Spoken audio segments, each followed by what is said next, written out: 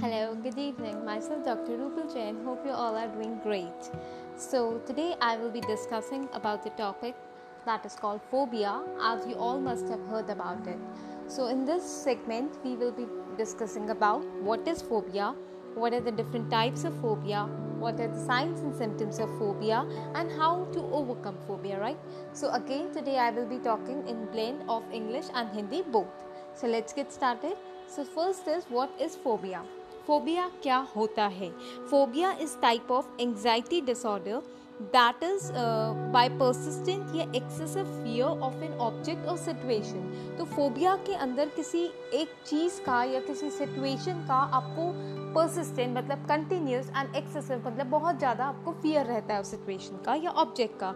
And जो person होगा वो ट्राई करता है कि जो भी फैक्टर्स उस चीज़ को ट्रिगर करते हैं हम उसको अवॉइड करें. ठीक है. नाउ इन दिस जो मोस्ट कॉमन 3 टाइप्स के होते हैं, we will talk about them in detail.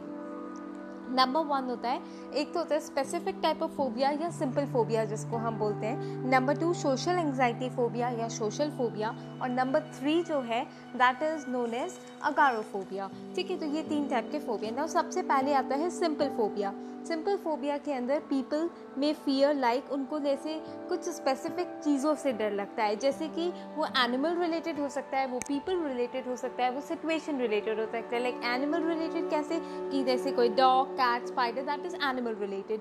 People related for example it can be a doctor से उनको डर लगता है, क्लाउन से या फिर dentist. So that can be people related. And number 3 is situation related, जैसे कि like flying in plane या फिर ट्रेन और बस राइड करना. so that is situation related. तो ये होता है simple phobia.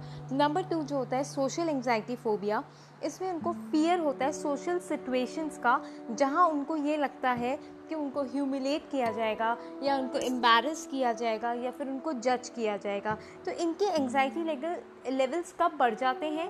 जब कोई भी अननोन पर्सन या कोई अनफैमिलियर है उनके कॉन्टैक्ट में या आते हैं, तब इनके एंग्जाइटी लेवल्स इसमें बढ़ने लगते हैं.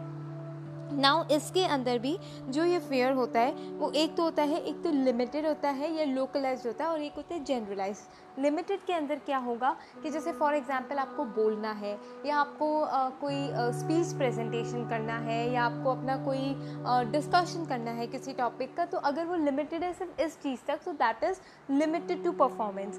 दूसरा जो है जनरलाइज, उसके अंदर क्या होगा कि उनको फियर होगा like social public eating public में खाना नहीं खा पाएंगे, वो पी नहीं पाएंगे, वहाँ पर वो इंजॉय नहीं कर पाएंगे.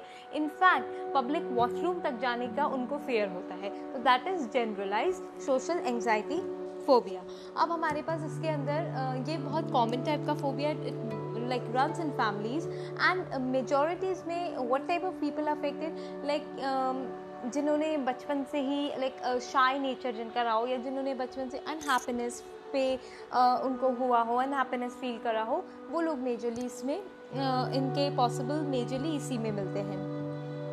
थर्ड नंबर है अगैरोफोबिया. इसमें fear of being in public places जहाँ पे डिफ़िकल्ट होगा या एम्बैरसिंग होगा कि आप सडन उस टाइम पे वहाँ से एग्जिट कर पाओ, दैट इज़ अगैरोफोबिया. अब उसमें क्या है, वो अवॉइड करते हैं जैसे कोई मूवी में जाना या कोई ऑडिटोरियम में जाना या कंसर्ट के अंदर जाना या फॉर एग्जाम्पल बस और ट्रेन के अंदर जाना, तो उन सब जगहों पर जाना ये अवॉइड करते हैं, दैट इज़ अगैरोफोबिया. अब इसके अंदर क्या होता है कि पैनिक सिम्टम्स आते हैं, मतलब आपके जो इंटेंस फियर के जो सिम्टम्स हैं वो तो प्रेजेंट रहते ही हैं, उसके साथ के अंदर आपको फिजिकल सिम्टम्स भी आएंगे, जैसे ट्रेम्बलिंग हुआ, स्वेटिंग हुआ, शिवरिंग हुआ, ये सब सिम्टम्स भी इसके अंदर साथ में प्रेजेंट हो सकते हैं.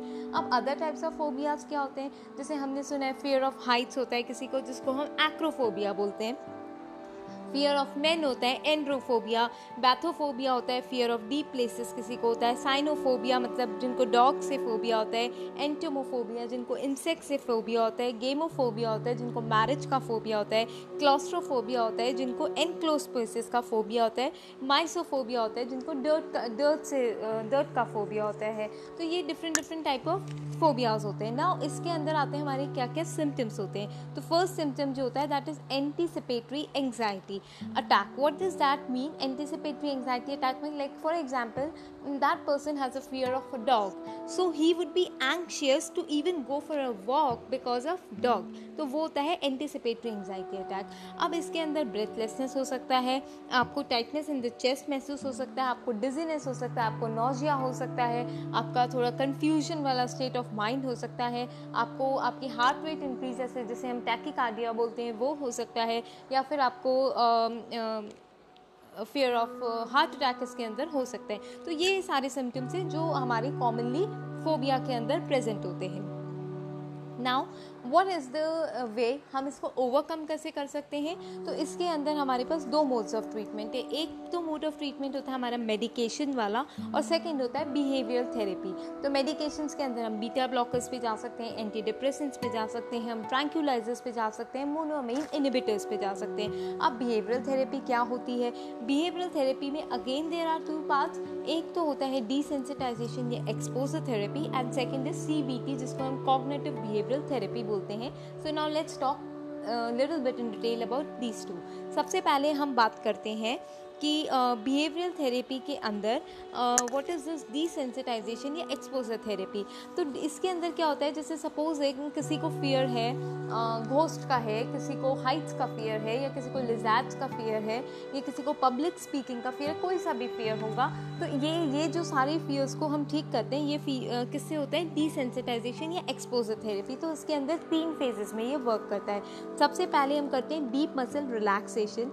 जब पेशेंट विल रिलैक्स करता है तो एंग्जाइटी धीरे धीरे करके क्या होती है? डिक्रीज होने लगती है. तो ये तो होता है फर्स्ट स्टेप जिसे हम डीप मसल रिलैक्सेशन बोलते हैं. सेकंड हम क्या करते हैं? फियर हियरार्की बनाते हैं. जैसे उसमें हम पेशेंट को बोलते हैं, जैसे फॉर एग्जांपल उसको लिजर्ड का फियर है, तो हम उसको पूछते हैं तुम्हें लिजर्ड की फ़ोटो से डर लगता है?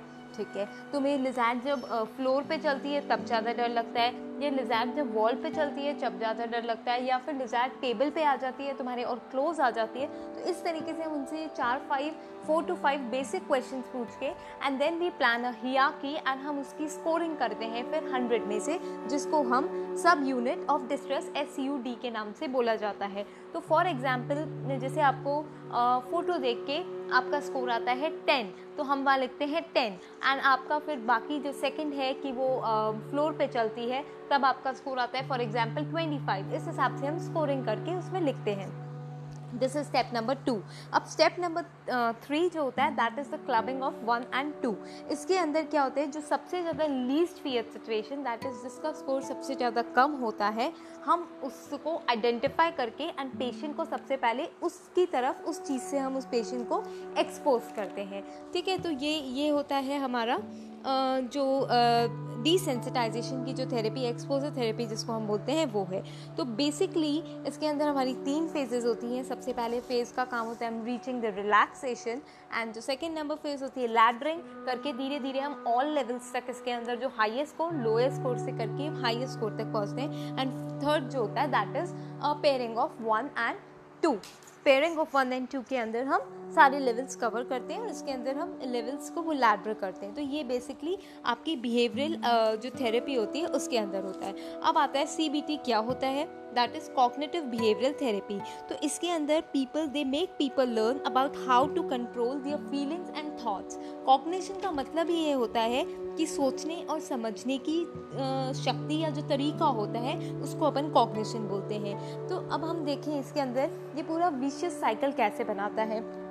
जितनी भी घटनाएं हमारे दिमाग में जाती है वहाँ से वो एक थॉट क्रिएट करती है, थॉट से वो एक इमोशन क्रिएट करती है, इमोशन से फिर हमारा फीलिंग्स डेवलप होती है, फीलिंग से फिर हमारा फाइनली बिहेवियर डेवलप होता है. तो अगर फॉर एग्जांपल नेगेटिव थॉट है तो ऑब्वियसली नेगेटिव इमोशन से नेगेटिव फीलिंग से नेगेटिव बिहेवियर. तो एक ये कंप्लीट ऐसा सर्कल बनता है. तो इस चीज़ को ओवरकम करने के लिए हम ये CBT का यूज़ करते हैं. आजकल CBT बहुत सारी जगहों पे डिप्रेशन में, जनरलाइज और भी एंग्जाइटी डिसऑर्डर्स, OCD वगैरह हुआ, और आपके पैनिक डिसऑर्डर्स वगैरह, इन सब के अंदर भी हम OCD का यूज़ करते हैं. इनफैक्ट सम रिसर्चेस में ये भी पाया गया है कि ये जो CBT है ये इक्विवेलेंट टू मेडिसिन ही है. और किसी के अगर माइल्ड टू मॉडरेट सिम्टम्स है then CBT works the best in those patients, right.